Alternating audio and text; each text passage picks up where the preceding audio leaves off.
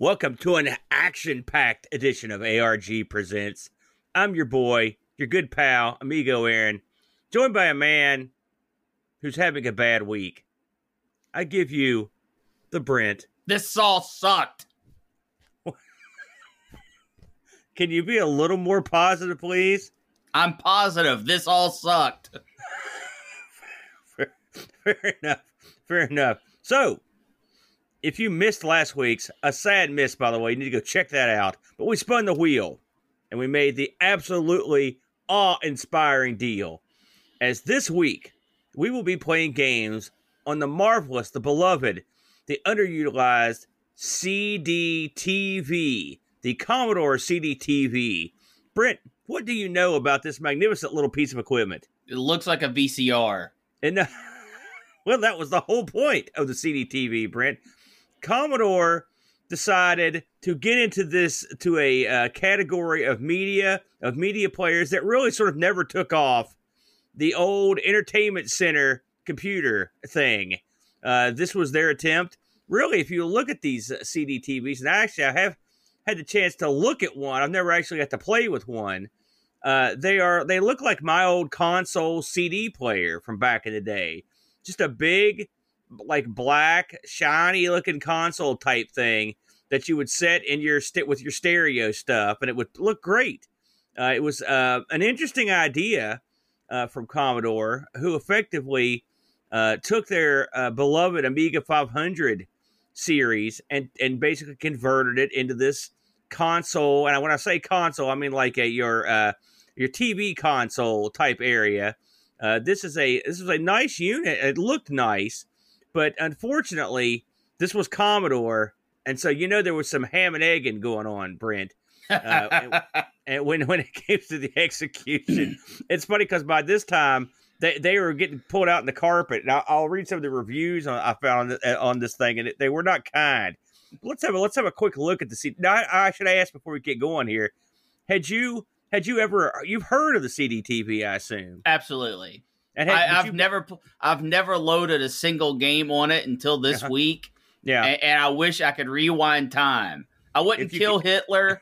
I wouldn't save a bunch of orphans from a burning building. I would never let this wheel piece exist. Oh my gosh! What a you're right. No, you're right. We're the fans. What you're saying. So let's see what we got here.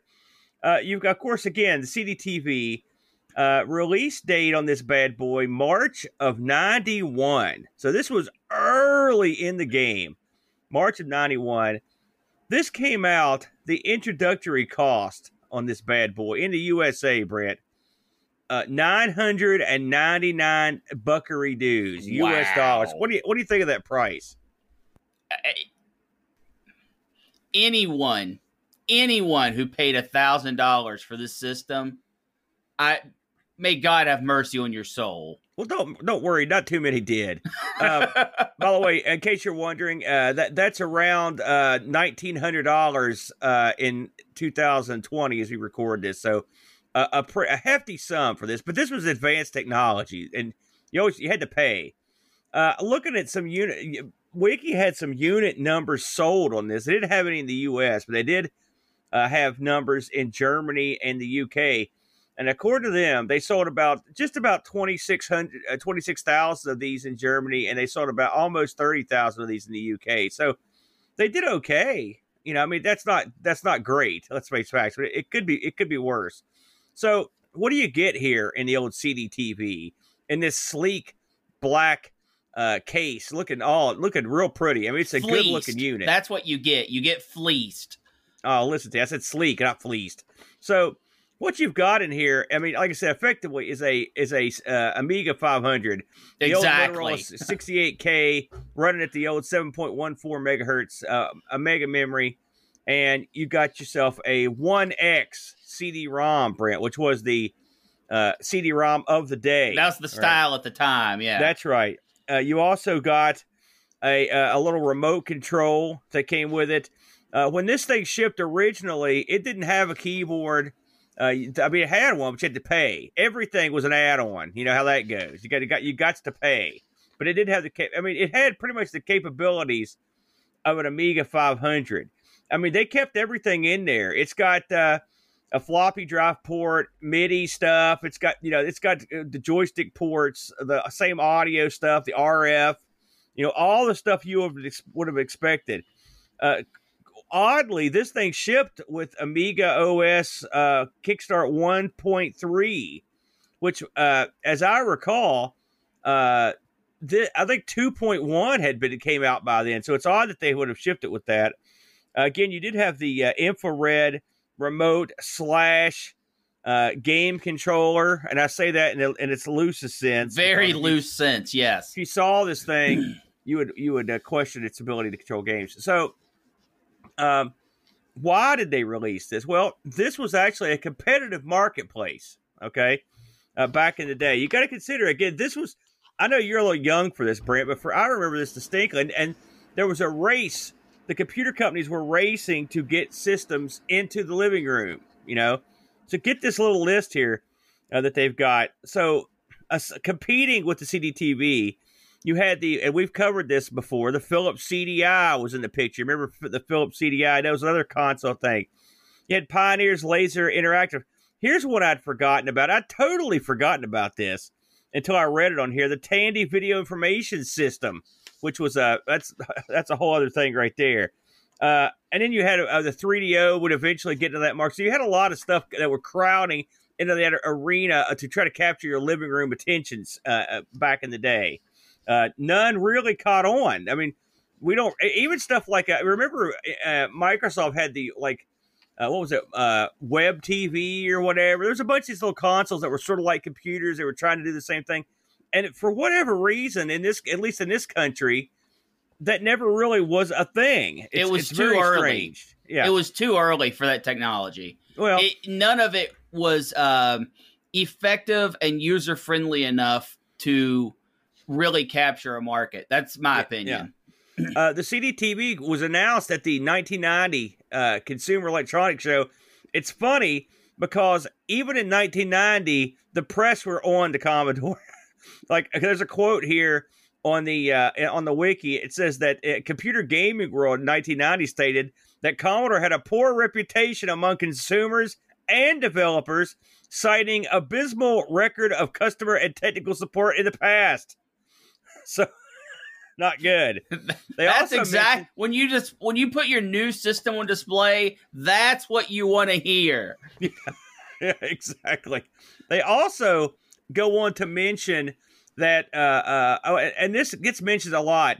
If you're an Amiga owner in that time, you had heard about a peripheral that was coming out, which was effectively going to be a CD player for your Amiga 500. I think it was the A520, I believe is what it was called.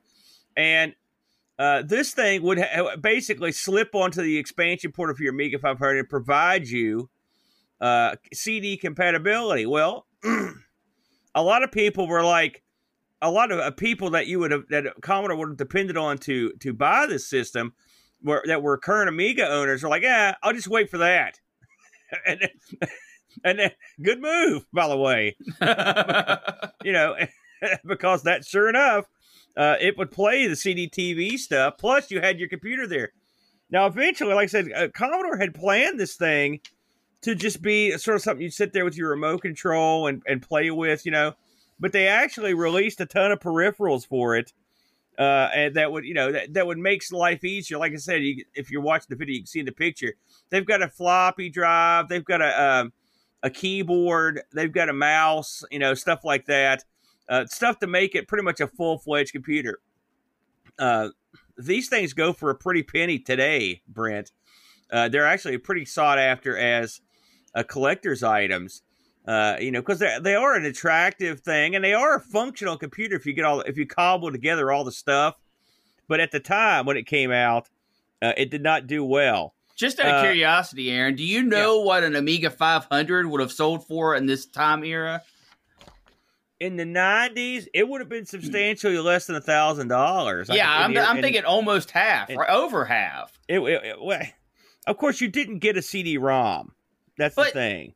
Okay, we'll talk about that. Well, I'm going to try to put this in. So here's the thing, and you're not a young pup, so you might remember some of this. CD-ROM technology was sort of the golden chalice of computing at the time. Like that was going to be, especially when you're sitting back and you see the PC has started to get these things and you're like, oh man, here it comes. It's the CD-ROM, man. It's going to open up the doors. And so that was something that was really a buzzword. You had to have one. And so Commodore thought they could ride that sort of technology right on the back of it and put together something for the living room. Again, this was not a bad idea. It's just the market that just never developed, Well, plus it was poorly executed. Not the hardware part of it, but there was nothing that took advantage of the technology. It's funny. Wiki quotes Nolan Bushnell of all people. I guess he was one of the guys that was back in the CD-TV, but he didn't like the price of it. The price was a continual sticking point, by the way. And he said, and he was quoted as saying, it's very difficult to sell significant numbers of anything more than $500. Yeah. And he said if they could have brought it in for under $800, he could have sold these things till the cows come home. I will say at the time, because I was into the Amiga stuff by then, you could watch the CD-TV's rise and fall, and it was a quick rise and fall, by the way. But I mean, at first, it was sort of exciting. I mean, in my opinion, I thought it was kind of neat, and it looked pretty cool. But what are you going to do? I like this. Computer Gaming World quoted again in '94, so this is a couple years after release. They're describing the CD-TV as a fiasco, so not good. Eventually, they released a second CD-TV, like a second revision that was better. But by that time, Katie barred the door. They were out. They were out of here.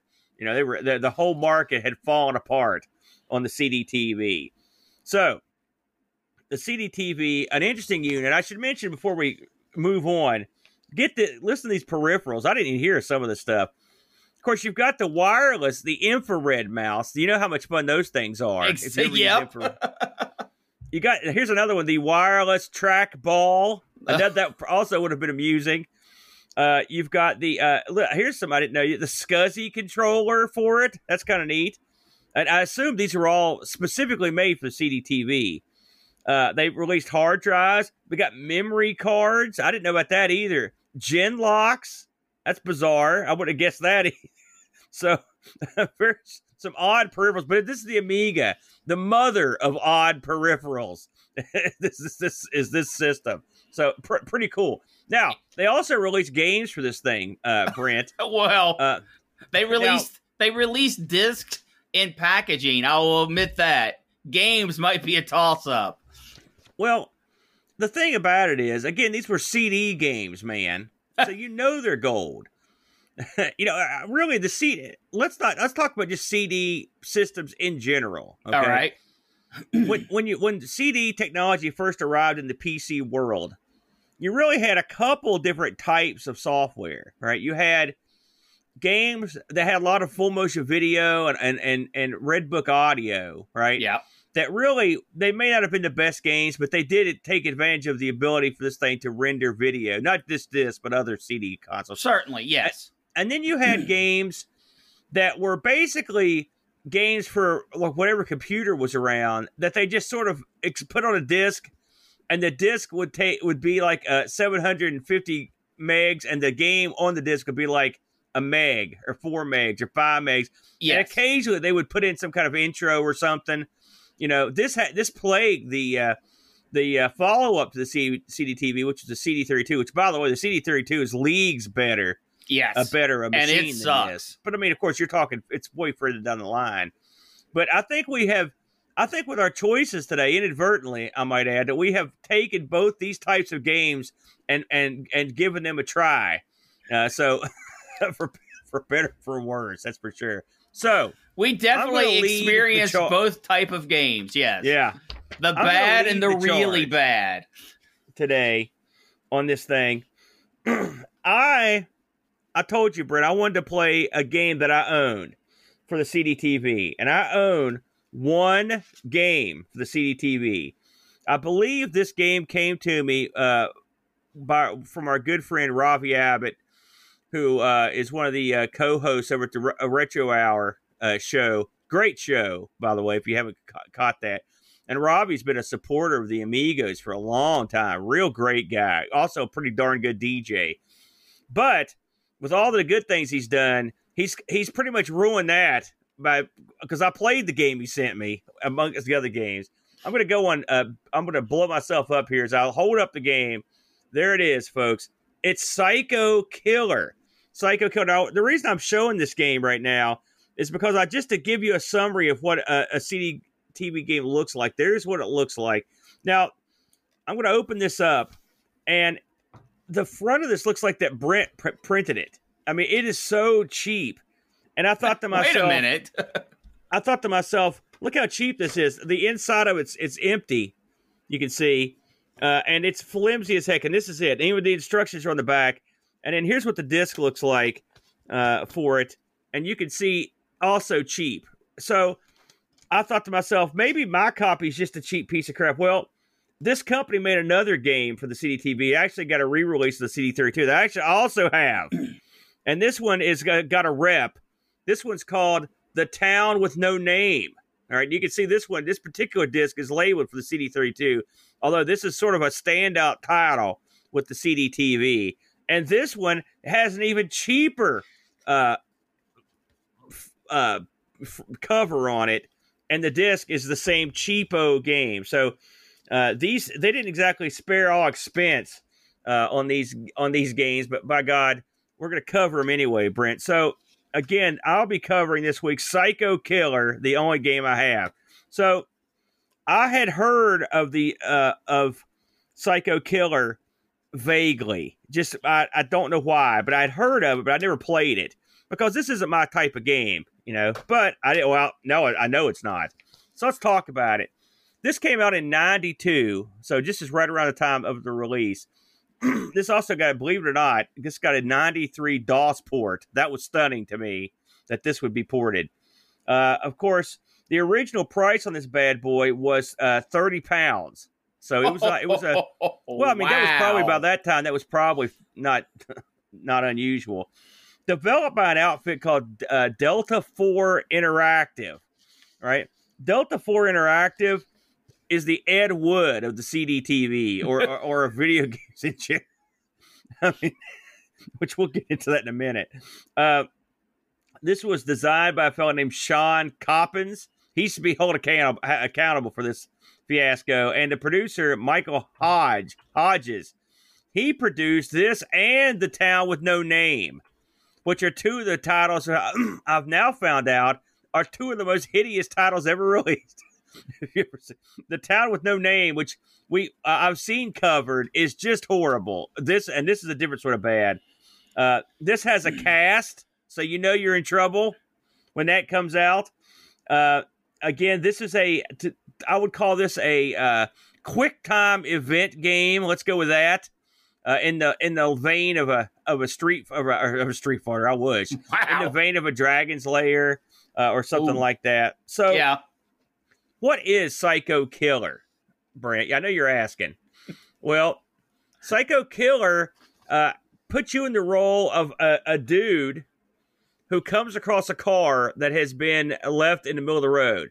Now, if you play this game, right away you know you're in for it because it comes up with two choices. You can do a tutorial or you can play the game. The tutorial just literally is the most basic elements of using a mouse or a cursor and clicking on stuff.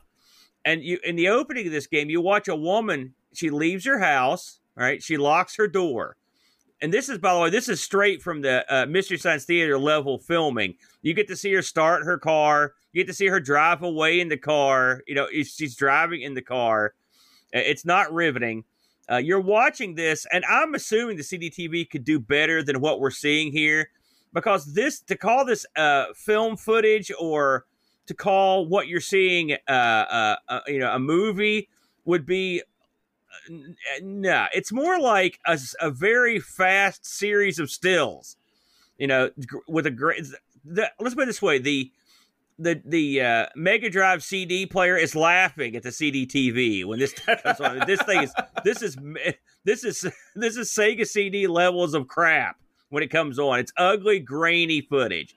But anyway, you watch a woman in the opening, she comes to a point in the road where a guy walks out in front of the road, kind of puts his hands out, like, stop. So she stops, and she gets out of her car, and the guy sort of walks over to the woods and says, come here.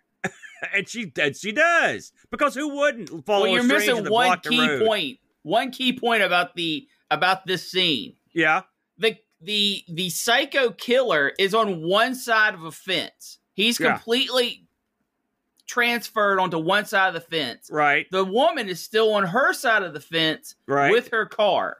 Okay. Yes. The psycho killer pulls out the knife. Yeah. Right. So she knows this is trouble. Yeah. But he still manages to get her. Yeah. She just assumes he could jump the fence, leap the ravine, and get to her before she could slip into her car and drive away. A stupid assumption. Well, she does try to get in her car. But she does. It's the old I can't figure out how my keys work routine. Yeah. This was the good. This girl probably deserves to be psycho killed because of the way she acts. So anyway, this is all the opening cutscene. You're not involved, okay? So eventually, the psycho killer takes this chick into like a pasture. Basically, it's what it looks like. So then here comes the hero, the guy you play, comes rolling up in his car. Now, there's some like inner monologue through this. Everyone in this sounds British. So I'm going to hold that country accountable, but you never know. He comes up on this car, and this is where the game starts, okay? Now, luckily, I had read about this part here because I don't think I'd ever would have figured it out otherwise. So you've done nothing for like 4 or 5 minutes. And then all of a sudden, your guy's driving, and he comes up on this car in the road. And that's when the game starts. You've got to hit your brake. And so it shows a picture of the guy's feet on the pedals. And you've got to know enough to click on the brake. And if you don't, you careened into the other car, and there's a huge nuclear explosion that kills you instantly. I guarantee that's where all the budget went. Yeah. I guarantee you that they didn't cause that explosion. I guarantee you that's some free footage they found somewhere. There's no way they paid for that. So that's your introduction to this game. So what are the gameplay elements of this? Well, you are presented. I know there are gameplay elements. Britt's shaking his head. You're presented arrows on the screen that will allow you, I guess, let's pretend there's a level of freedom here. And when you click them, it will load up the next scene or pastoral setting. Okay? Your goal in this, according to the inner monologue of your guy, is to rescue this woman from this psycho killer. Okay? That's the goal. The psycho killer, we should mention, he looks like he walked out of like a TV a repair store or a coffee shop. He's just a 90s looking dude with spiky hair. Who doesn't look the least bit scary or intimidating in any way. He just looks like some schlub, doesn't he? Both of us could fill the role of psycho killer and be far more convincing than this clean cut, like just wearing a jacket dude. Yeah, this guy. I mean, let's face facts. Probably most psycho killers look like this guy. But I mean, when you're playing a game, you don't want to see this guy. Just some dude in a jacket. That's it. That's all you get. Come on. So you follow this guy down and through the woods, right? And the first wacky action scene you see, and this is a great scene, I have to say. It's one of my favorites. You're walking across a bridge, and the psycho killer goes like, bleh! He's out from under the bridge. And if you time it right, if you click on the guy's face, your character goes, he says, eat my Converse, something like that. Eat my Reebok. Eat my Reeboks. It kicks the psycho killer in the face. Like a geek. I mean, this looks like this psycho killer is not scary. No. He gets kicked right in the face. And he drops his psycho killer weapon, right, which is a machete. Which is also amazing because he doesn't drop it in the ravine under the bridge where he was at. He somehow drops it onto the upper part of the riverbank. Yeah. So, and then you can click on it and pick it up, but you need to do that. So this is the way this game sort of goes. You trudge. Most of the game, I swear to you, is walking through a park or the woods. I mean, that's most of the game. It's just walking around and looking at still shots of trees. Now, one thing I wanted to discuss, because I'd read this a lot, and so I wanted to experience it firsthand. I played this. I played this particular title on my PC. Okay, because I actually used the disc, and so I actually played this at real time. Disc settings. Okay? Yeah, real out loads. And boy, you talk about no bang for your buck. This thing is slow as Christmas. I mean, it's a 1X CD-ROM, so they can only go so fast.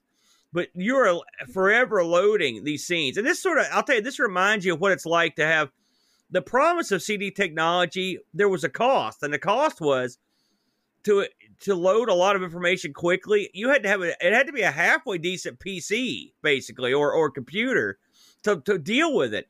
And I'm not sure that this Amiga 500 was up to the task of running this sort of game. I mean, it's close. It's borderline. At least the way that it was done in this particular instance, it was rough. And I can imagine setting through this, waiting for this game to load. Now, I should ask you, Brett, you've been quiet for a while. What were your initial thoughts on Psycho Killer? So I went into this 100% blind. Loaded the game up, played through the tutorial. By the way, the tutorial prepares you for a much different game. I mean, the controls and everything are the same, but the tutorial's like, you can pick up objects by clicking on them. I was like, okay. It's like you can move around. I was like, okay. And it has you like pick up a coffee mug and interact. So I thought, okay, this is going to be a game. I'm going to find things in the world, pick them up, build an inventory system, blah, blah, blah. So I start the game proper. I see the girl drive. I see her foolishly get kidnapped. And then the break scene happens. And I still think I'm in a cutscene and I blow up. And I'm like, okay, it's going to be one of those. And immediately my mood soured. So I fire it back up. Thankfully, you can click through the intro. No matter what, when you restart, you're in for about 90 seconds of footage you can't skip. But the long intro sequence you can skip. So I hit my brakes. I got out of the car, and then I immediately got lost in the forest. And there is no rhyme or reason to what's going on. I thought, okay, I got to get in the trunk. I was giving this game way too much credit. So I eventually said, okay, this game wants me to just go after the killer. That's what I'm going to do. I went after the killer. I made it through 75% of the game without dying at that point. And I thought, how long is this game? You can beat this game in 9 minutes and 50 seconds. And that's with the load times. Actual interacting with the game, this is a 6-minute game. 6 minutes. That's it. Did you beat this, Aaron?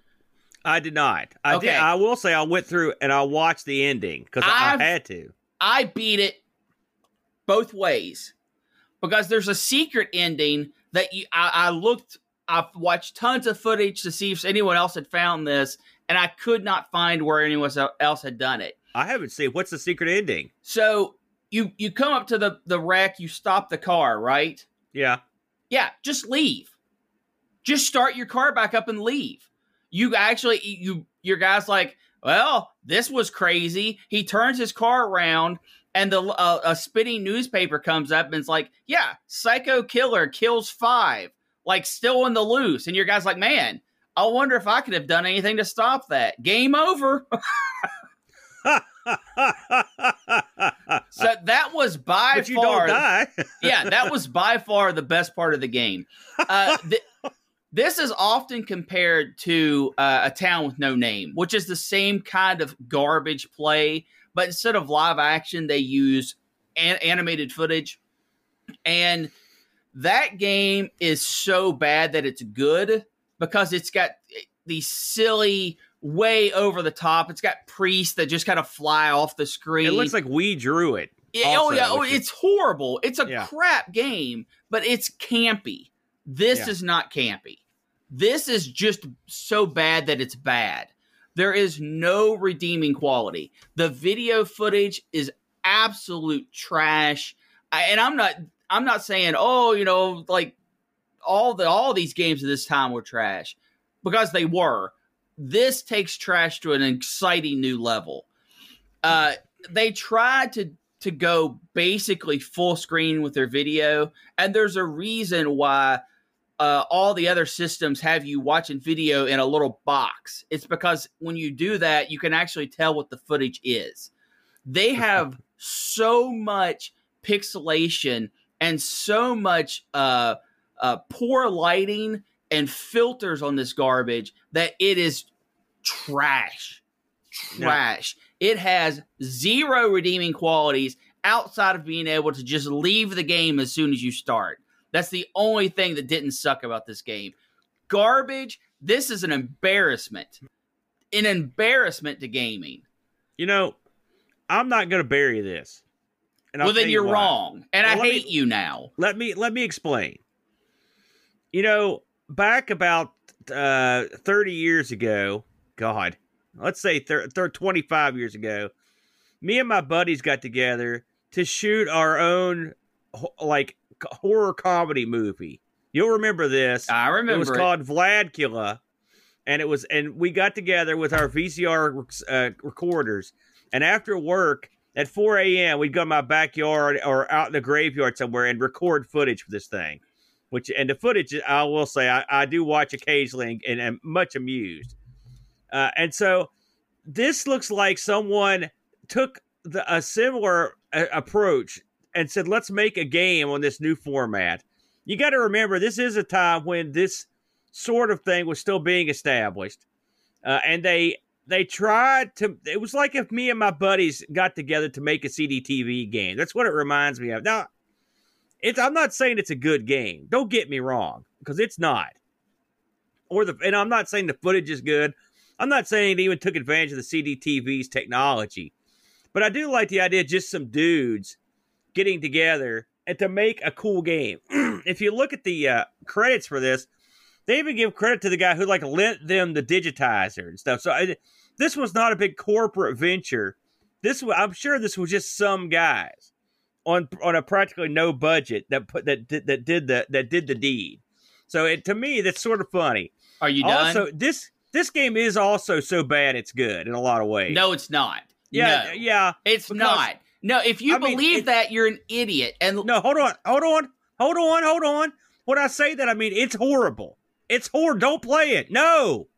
But definitely go watch the footage of it, because the footage is so stupid that it's hilarious. No, it's not. Every part of it. No.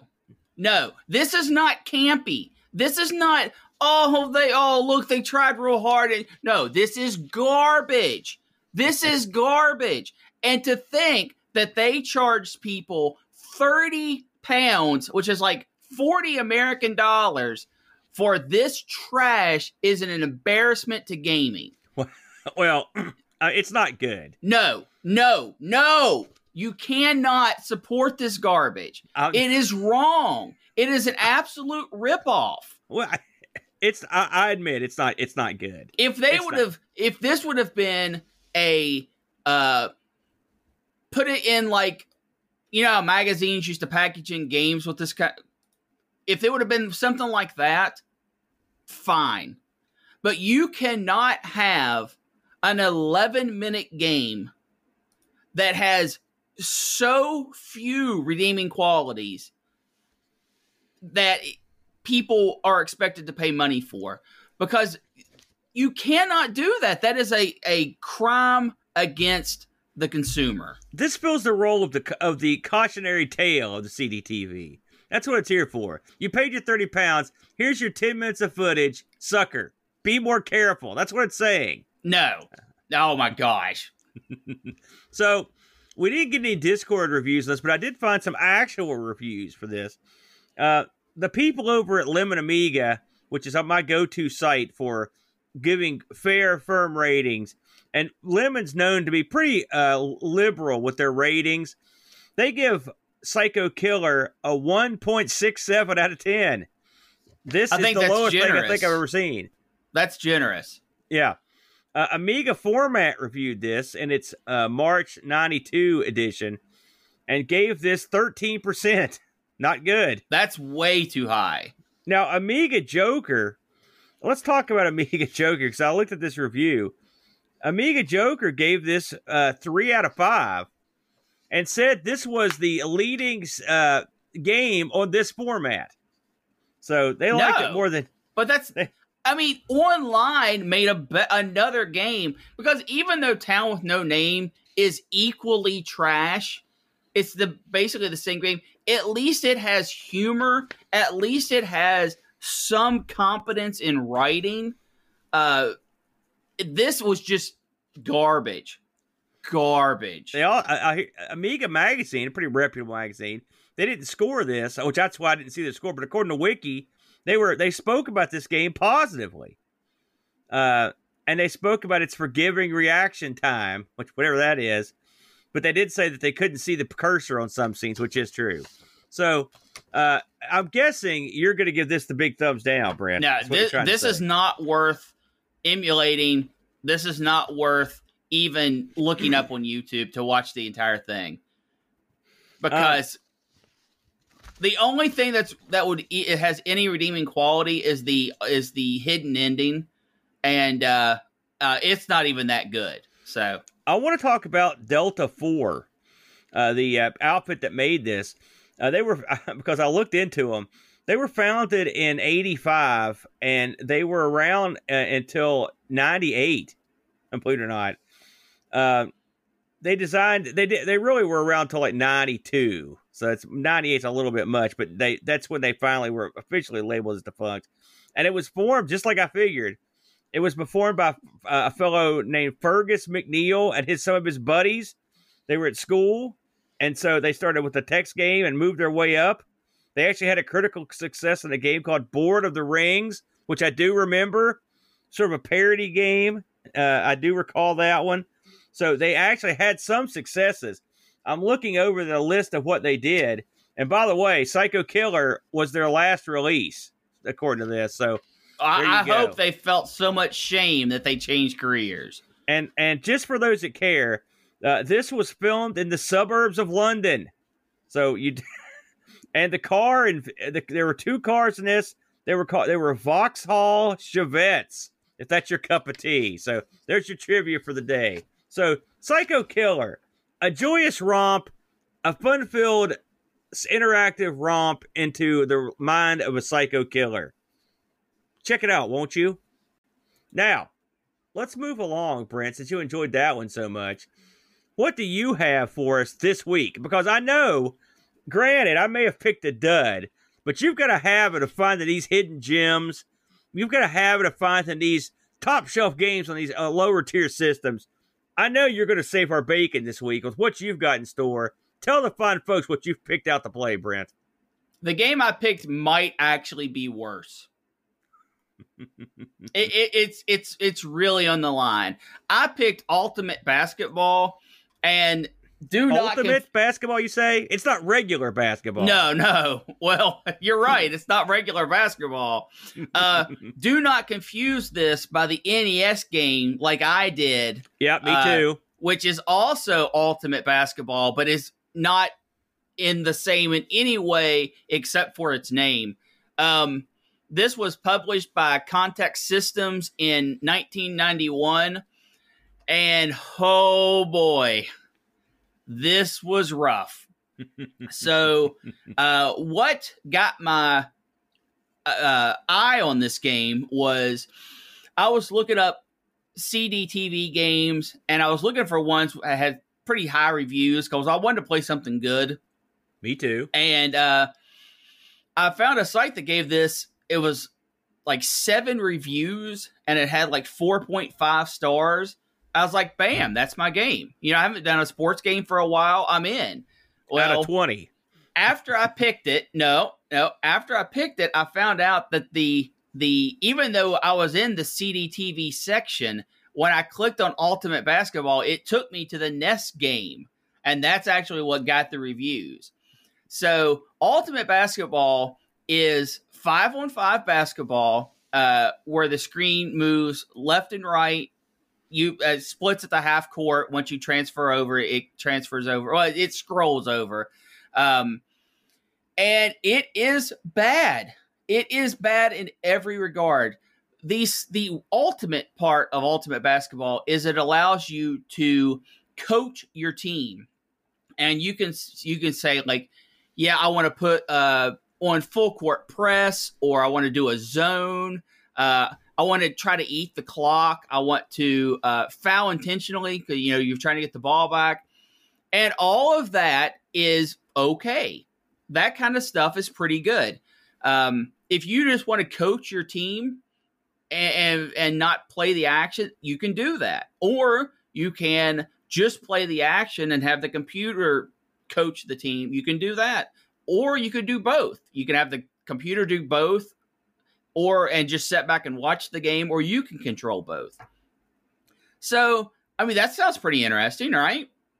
It's got a halftime show where cheerleaders come out and do this little routine. Yes. This is your main event. The cheerleaders are of incredible athletic ability, leaping from the half court to the foul line, up on top of pyramids, doing flips. They occasionally will mess up, so it looks a little more realistic, or get out of sync. This is the best thing on the system right here. They're well animated.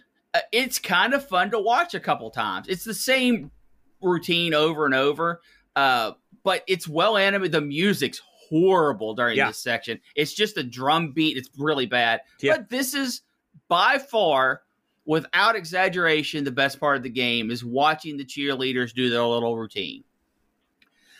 So what makes the game so bad? Because it just sounds like a standard basketball game. Well, apparently, because it doesn't have a license, it's not, doesn't have NBA teams or anything like that. It has just city names, right? So I'm almost positive you're not trying to play on a pro circuit. In fact, I don't think you're playing on a college circuit. You're controlling pee-wee football because these flipping people can't make a darn shot.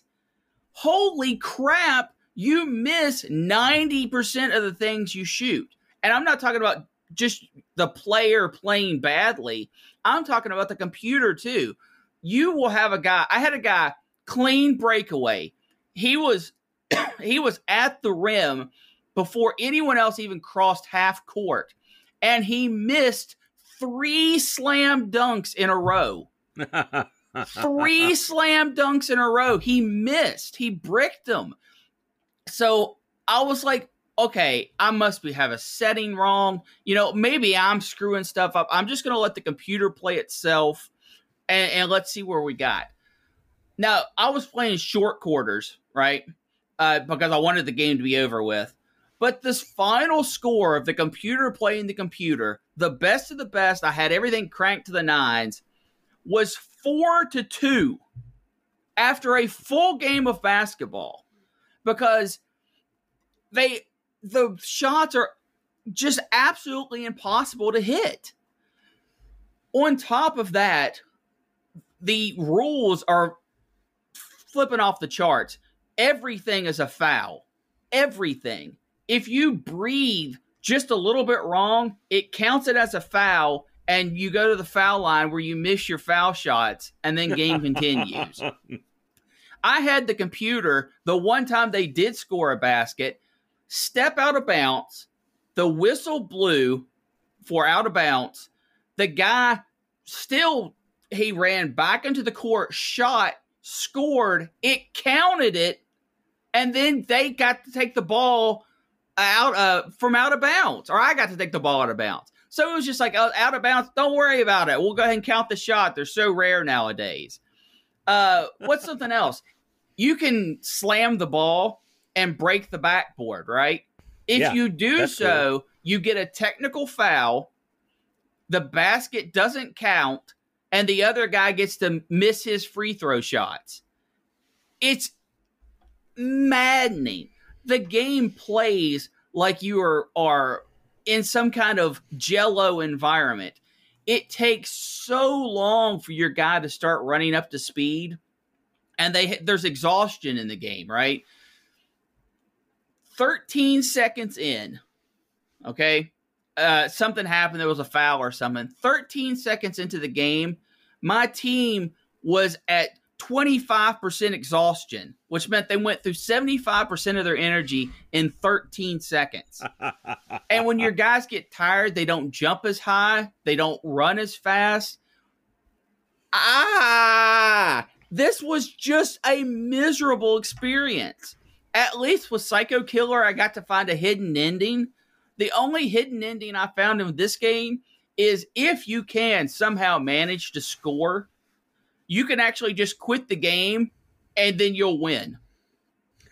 If you're winning when you exit a game, you win. Like, go ahead, Aaron. Give your opinions on the game.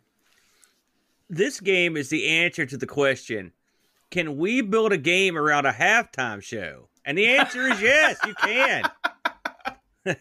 The cheerleader halftime show, the best cheerleader show I've ever seen in any game.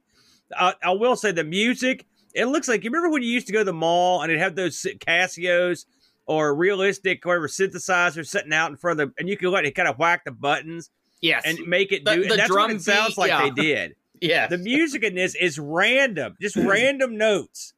I had to make sure that I wasn't having a problem with what was going on, so I had to go watch a video. Nope, that's the music. It wasn't just me. It's just random tunes. All the music in this is god awful. So let's just start there. This opens with kind of a neat scene, like where you're like out in front of the of the arena, and that actually changes from day to night. Yeah. It also will display the score up on the thing. Yeah. And then you go into the arena, and I will say the first problem I had was just trying to figure out all the options because there are these weird pictures. Horrible menu system. The menu system is bizarre. The choices are limited as to what you can do. And then of course you pick your teams, but the menu sucked. And then you get into the game, and there are a lot of coaching options. I mean, a lot. Yeah. Now, what do they do? I'm not 100% sure. I don't think they actually changed the game at all. The gameplay itself, once I could actually control my character, it was not easy to understand what to do. Let's face facts. Let me rewind here. TV Sports Basketball is by far the best basketball game on the Amiga. I mean, by a long shot. There's not really anything in the same stratosphere, okay? I don't know when that came out in as opposed to this, but you had the basis for something. You also had Magic Johnson's Fast Break, some other stuff that were a lot more like this game are with a side view. I don't think this game's as bad as you say it is. I mean, it's not good. It's unplayable. It's not. No, you can play it, but you can't pay any attention while you're playing it, and you're okay. I rolled around a basketball court with my highlighted guy attempting to do things. I did sink shots occasionally. You're right. Sinking everything is hard. The slam dunk should be a slam dunk. It always bricks. I've bricked slam dunks over and over, on this game. And it's the darndest thing. How sometimes you can brick them and they'll just bounce in anyway. One thing I do like, on certain angles of the game, you see signs out in the crowd. And it had my favorite sign. Some fan took the time to put up a sign that said, on a big banner, it said, indoor sports. That's all it said. What the hell is that? Indoor sports? That gets a sign? I couldn't believe I saw that. The ref gets involved a lot, and every time the refs, for everything. And so what happens is the screen scrolls up, and then the ref goes like, "Is it a pose? Strike a pose." And even it's not like the ref's overly used, but since you see him so much, it completely stops gameplay. Yeah. So the screen can roll up the ref. Something else, the rendered cheerleader sequence, it makes one wonder why they just didn't film some cheerleaders and then put the video on the disc. It would have been just as easy. Maybe they should have just filmed the basketball game too while they were at it. Put that on there. I looked when I downloaded this game off the TOSEC. This is a CDTV game. It was like 4.32 meg. Yeah. So it is tiny. There's a few other things I want to mention real quick before I forget. To shoot, you have to hold the button down and then let go. And you can hold the button infinitely long. And when you let go, it shoots. And to pass, you tap. Yeah. But you can pass it to someone and just throw the ball from one end of the court to the other end of the court, and no one make any attempt to get the ball. Yeah. They'll just watch it sail by. That had to be all the time.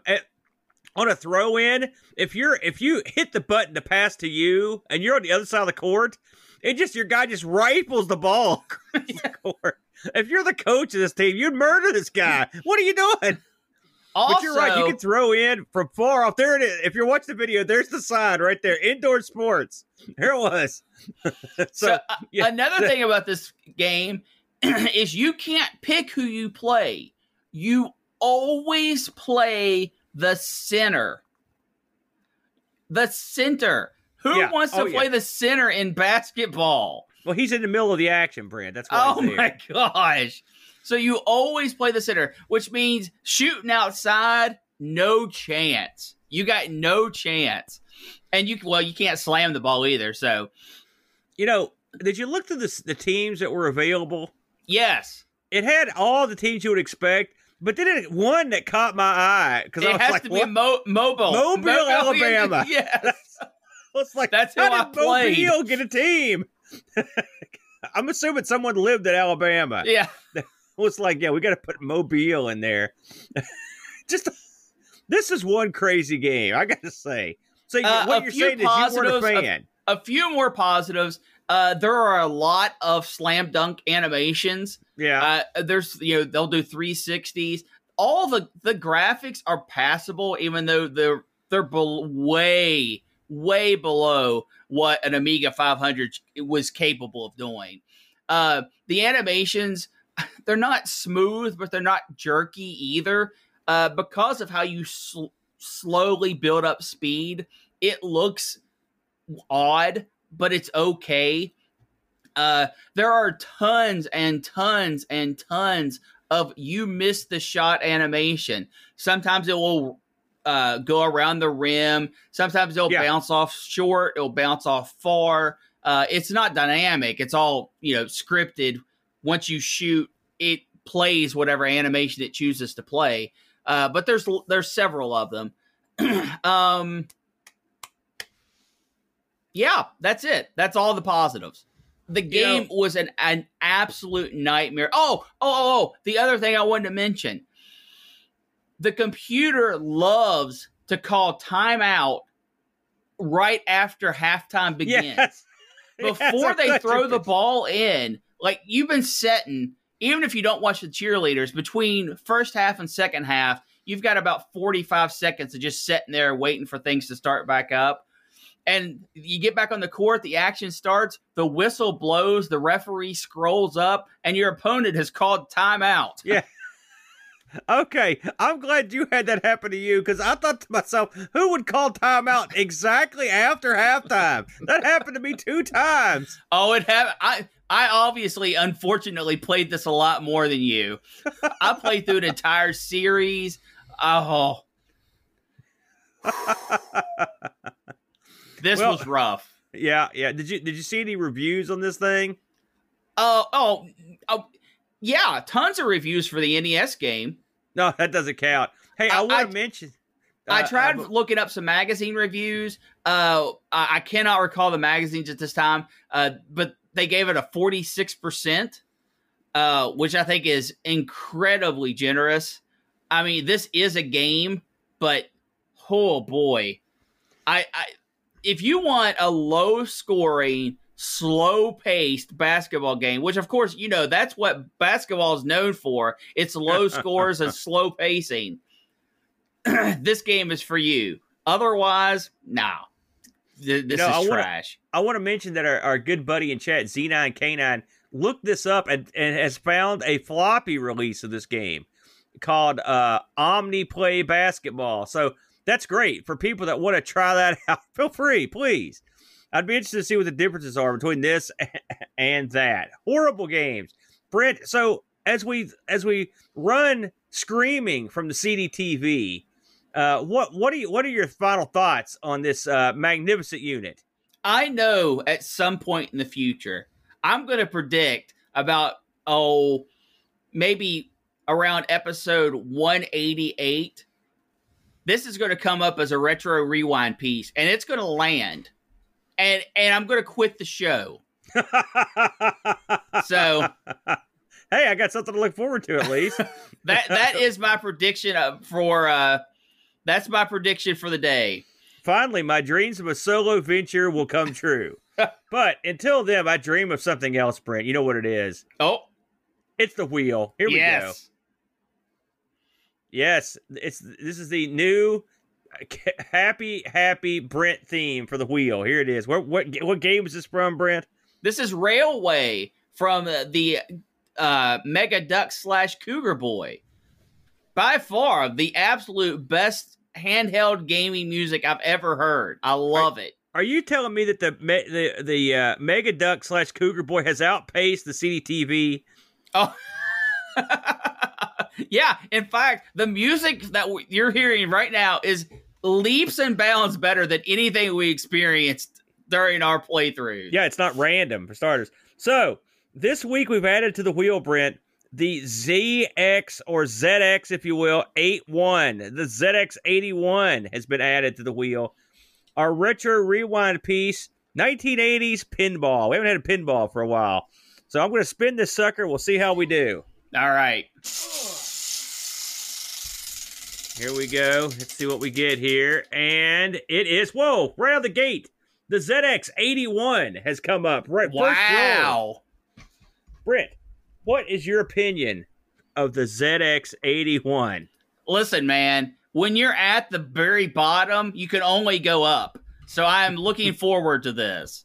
Yes. This is, and I've not researched this, but as far as I know, this is the precursor to what would be the ZX Spectrum. So this is a sub-Spectrum level. Now, there was a ZX80, which I believe was a bizarre kind of white, cream white looking thing, but I did look at a picture of the ZX81. It's a sexy little unit, if I may say. Good looking little black unit. So should be fun. Hopefully there's some decent games on this bad boy. Brent, any parting thoughts or information you want to share with the fine folks? I have ventured into hell and came back clean. So I'm ready for some good gaming this week. Yeah, fair enough. Hey, I want to mention that coming up towards the end of November, we do have the yearly event, the Thanks for Giving Marathon. Brent, tell the people what that's all about. Come and watch us play games of your on systems of your choosing or themes of your choosing. It's a way to say thanks to everyone who donates to the show and donates to the charity and just supports us overall. It's just going to be 8 hours of continuous fun time, game time. Everybody comes out. This will be November 27th, the day after Thanksgiving. I think we usually start that about around, was it 9 a.m. Eastern Standard Time, Brent, is the way we usually do that. I believe so. Should be a good time. Are we still taking wheel suggestions, Brent? We're still in on that? Yeah, we've got anyone who wants to do a wheel suggestion, email, Discord, anything. Let us know. Carrier pigeon. We need to get those. Bottle. Literally, this has to be one of the last weeks we can do it so we can prep. Yeah. If you here in the chat right now have suggestions for wheel pieces you'd like to see, just shout them out. We'll have a look at them because we're looking for suggestions. These will be played. So for something you've never seen us play, this is the time. The time is now. Brent, anything else we need to discuss? We good to go? No, I think we're good to wrap up. You want to say howdy ho to everyone in the chat? Oh, man, we had so many people today. I'm not even going to try. I'm going to grab some lurkers because those are the backbone of the community. We got Tallmanza. I'm sure I butchered that. Wow, you really started with a good one there. Andy from Ohio. Hello. Thanks for watching. And let me grab one more lurker here. Hamo1. I remember doing hammy raids back in COH. Oh, yeah, those are good days. Those are good days. Hey, thanks, everyone, for enduring this edition of ARG Presents. We will try to pick better games the next time on the ZX81. So until next week, run. Thanks for joining us today. We really hope you enjoyed the show. Quick shout out to all of our YouTube subscribers and Twitch followers. A special thank you to Duncan Styles for our vector graphics and BartBit for our amazing music. Would you like to keep ARG spinning for as little as $1 a month? You can do so at anchor.fm/ARG-presents. Supporters get entry into the Amigos Discord channel, as well as their name called out in the credits. Supporters like these fine folks: Anthony Jarvis, Graham W. Vetke, Terry Howard, Gary Heather, John Schaller, The Slow Norris, Bernhard Lucas, Frodo NL, Steve Rasmussen, Chris Foles, Mitsuyama, Retroalgy, Hermsky, John Deckman, and Jerry Dennington. Don't want to explain another credit card bill? That's okay too. You can help us out by leaving us a positive review on Spotify and Apple iTunes. Have an idea for a wheel piece? Send it to us at argpresents@mail.com. We record live every Sunday at 9 a.m. EDT on Twitch. Hope to see you there.